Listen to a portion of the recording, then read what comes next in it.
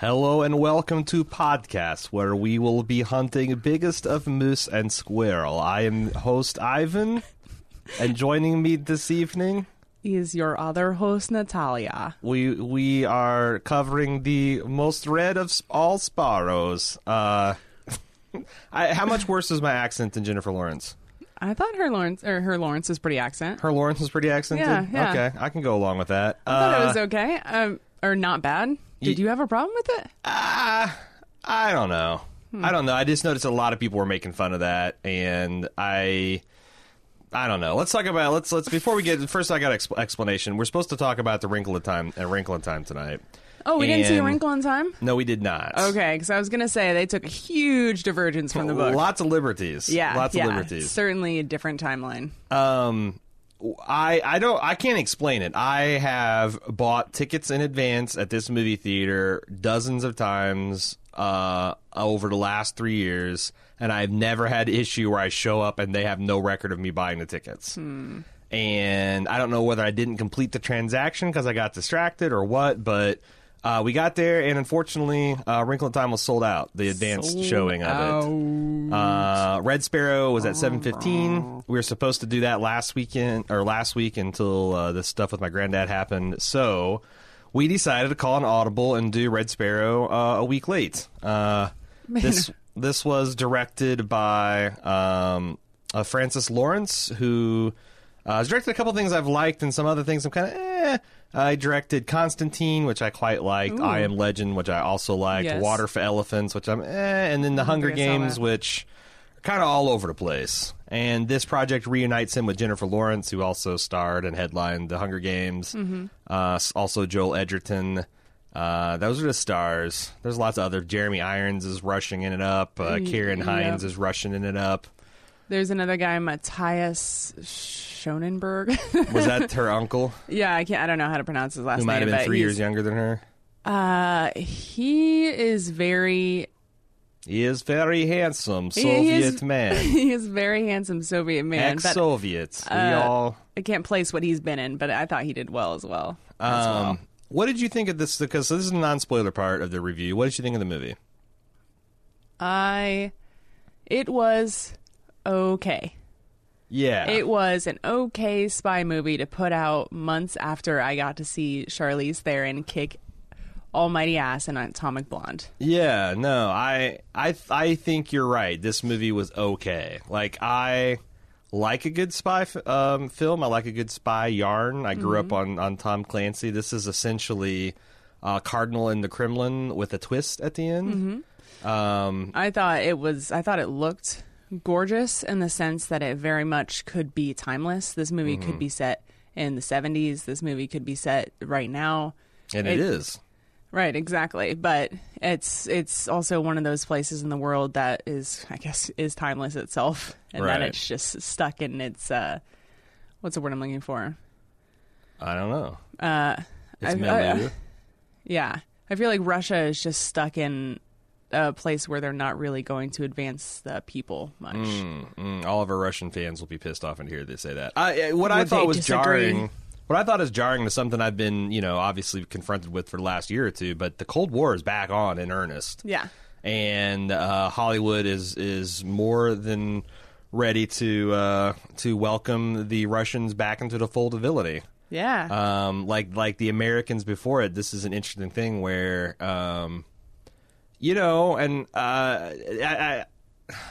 it's like this film I felt was more interesting in concept than execution. Like the idea that there is this secret Russian army of sex men and women ready to ply your cock and your snatch to pry government secrets and compromises out of you, I think is a really, really fascinating form of warfare. I don't understand how it still works. If you are a spy, why would you ever engage in a sexual relationship with anyone? And I guess that's the problem, is this movie is two spies who are essentially getting into each other's pants with their cards ostensibly face up on the table the whole time, which honestly, is a little bit of a problem because like that's fine because okay, they're two pros and they're playing each other and they're playing like a very high stakes game of poker and they both know they're bluffing.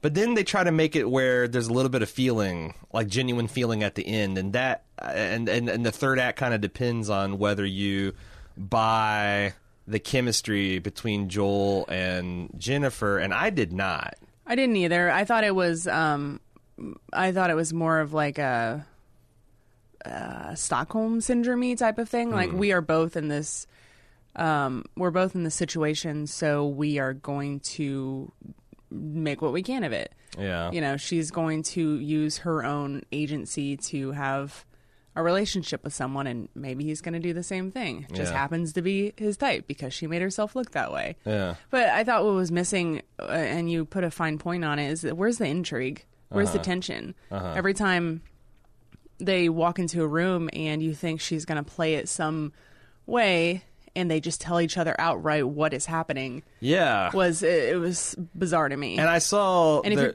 there's like, you know, a classic because this shares a lot of structure in a heist movie where things are happening in plain sight and then in the last act they'll show you what was going on. I saw every single thing that I was supposed to see, but I still didn't really know where it was going, and to me it felt closer to like, you know, one of my personal pet peeve films, Usual Suspects. The Usual Suspects. It felt more The Usual Suspects than it did like an Ocean's 11 or a Sixth Sense, where the twist immediately felt earned.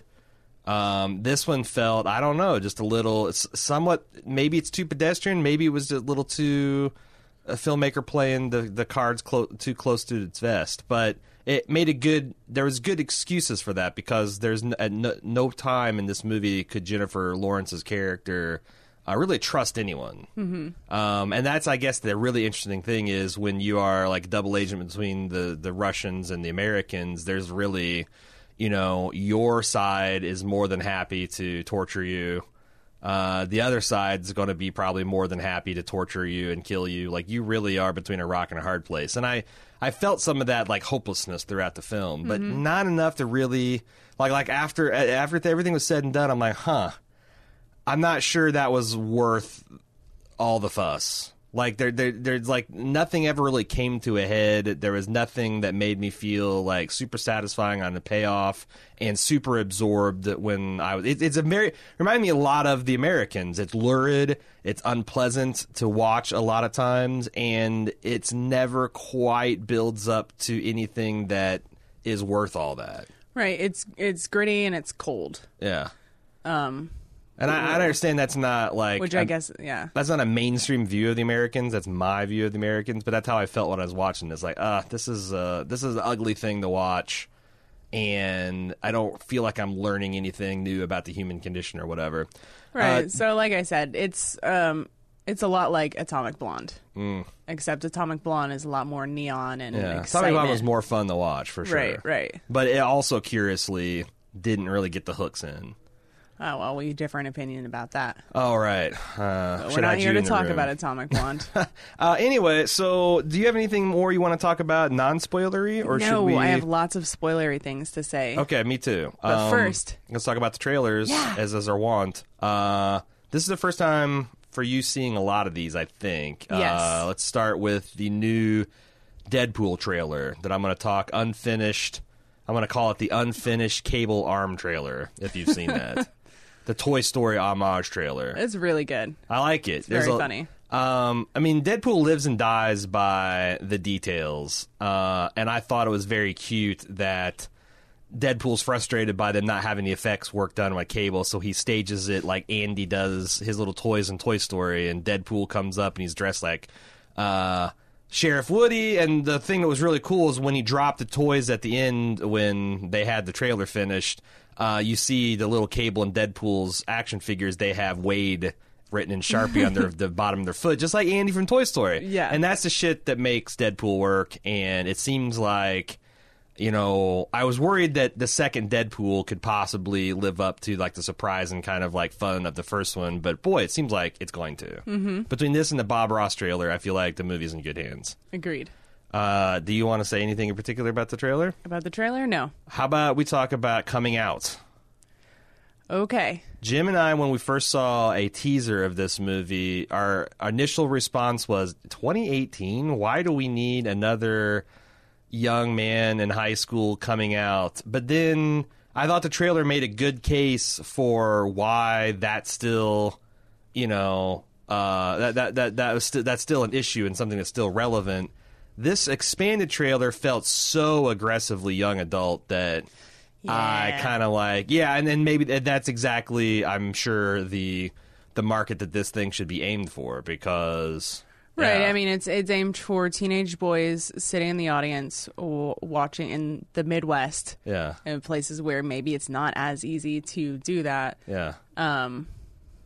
To feel okay about it. I don't think it's just the Midwest, because there's we act like there's blue parts of America and red parts of America, but reality... When I say the Midwest, I just mean everything in the middle that's not New York and California. But even then, I feel like there's still people it must... there are still some conservative folks living in New York City.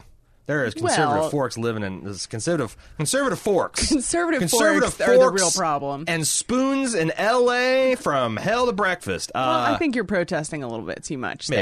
Maybe I don't have any firsthand knowledge. I've lived in the Midwest all my whole life, and like I said, it's this movie's not for me. It does seem like it's pretty funny, and maybe the movie is for engaging. Adults who have teenage children who... That's not a bad take. I mean, here's the thing: is teenagers coming into their sexuality is a complicated thing, even if you're not gay or trans or something like that.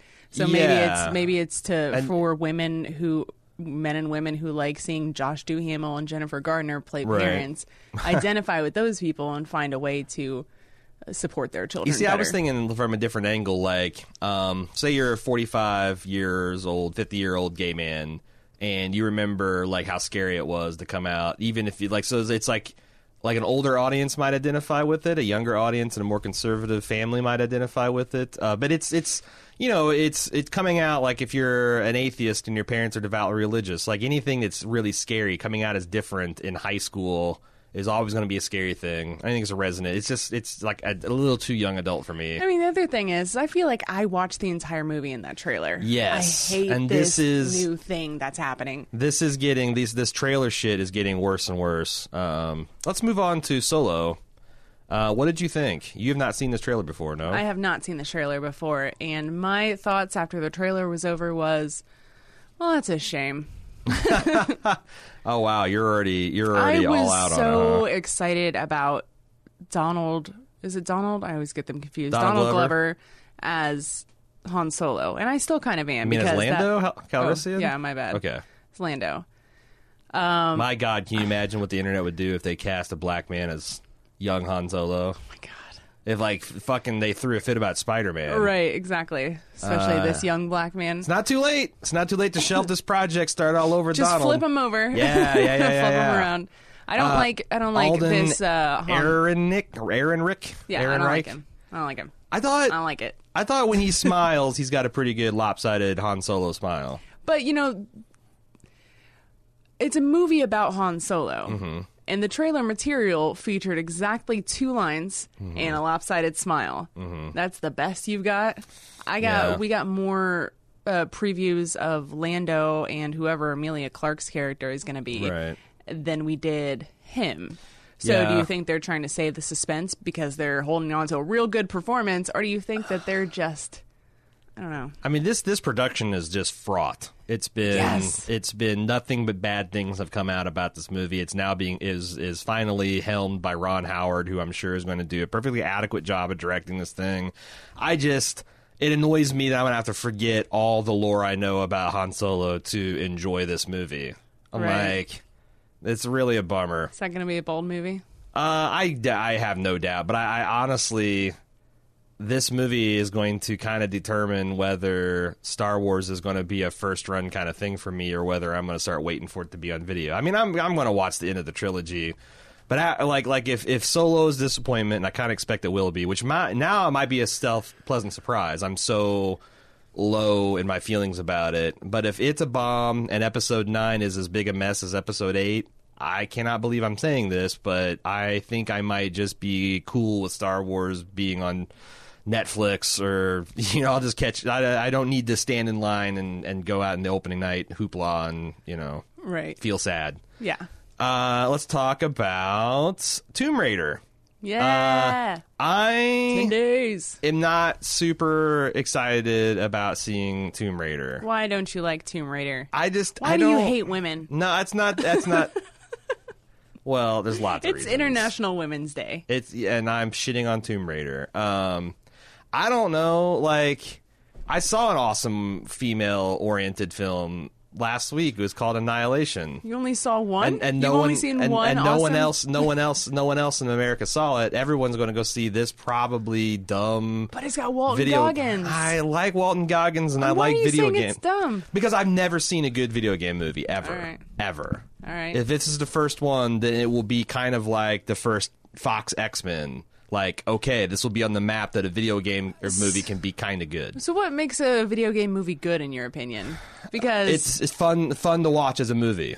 You've never seen a fun to watch video game adaptation Have of a you? movie? Yeah, all of them. Like Resident Evil? Yeah. But that's, I mean, okay, I guess, but it's kind of, those are kind of trash movies though, right? Yeah, that's what's so fun about it. So you think that Tomb Raider is going to be a trash film? I'm not going there for a well put together script and excellent direction. I'm going there so I can relive playing the the Tomb Raider game. Yeah. Which it looks like it is exactly that. Yeah, no. I mean, and just as much fun as I had watching the Angelina Jolie Tomb Raiders, yeah. I love it. Yeah, I mean, the art direction looked like they just played the video game and Yes. took pictures, took screenshots of it. Yeah, I think I actually exclaimed out loud when she got her little hook thing, her climbing hook. Her, You did. her grappling hook, whatever it's called. Uh-huh. Yeah, It's called her. I'm all about it's it. called her Tomb Raider. Well, Patent pended. that'll be a Cecily movie, and I will enjoy it all by myself. You should get a posse I will. of video game women to go and give it the full treatment. No, I said a Cecily movie where I go all by myself. Solo? Cecily Solo? Wow. Can we talk about Truth or Dare, the horror movie about... I don't know. This looks dumb. Yeah, no. Just skip it. Yep. And that is the trailers we saw tonight at the movies. Unfortunately, here is where we need to part ways unless you're a club member. You can join the club. It's super easy. Go to club.baldmove.com. Sign up, and you get bonus content like the spoiler editions of Bald Movies, and you get ad-free feeds, and you get Lunch with Jim and Aaron, and quips, and all kinds of cool features. Bonus content, stuff to make you smile, stuff to make your life easier, like not listening to ads. It's all there for the taking at club.baldmove.com.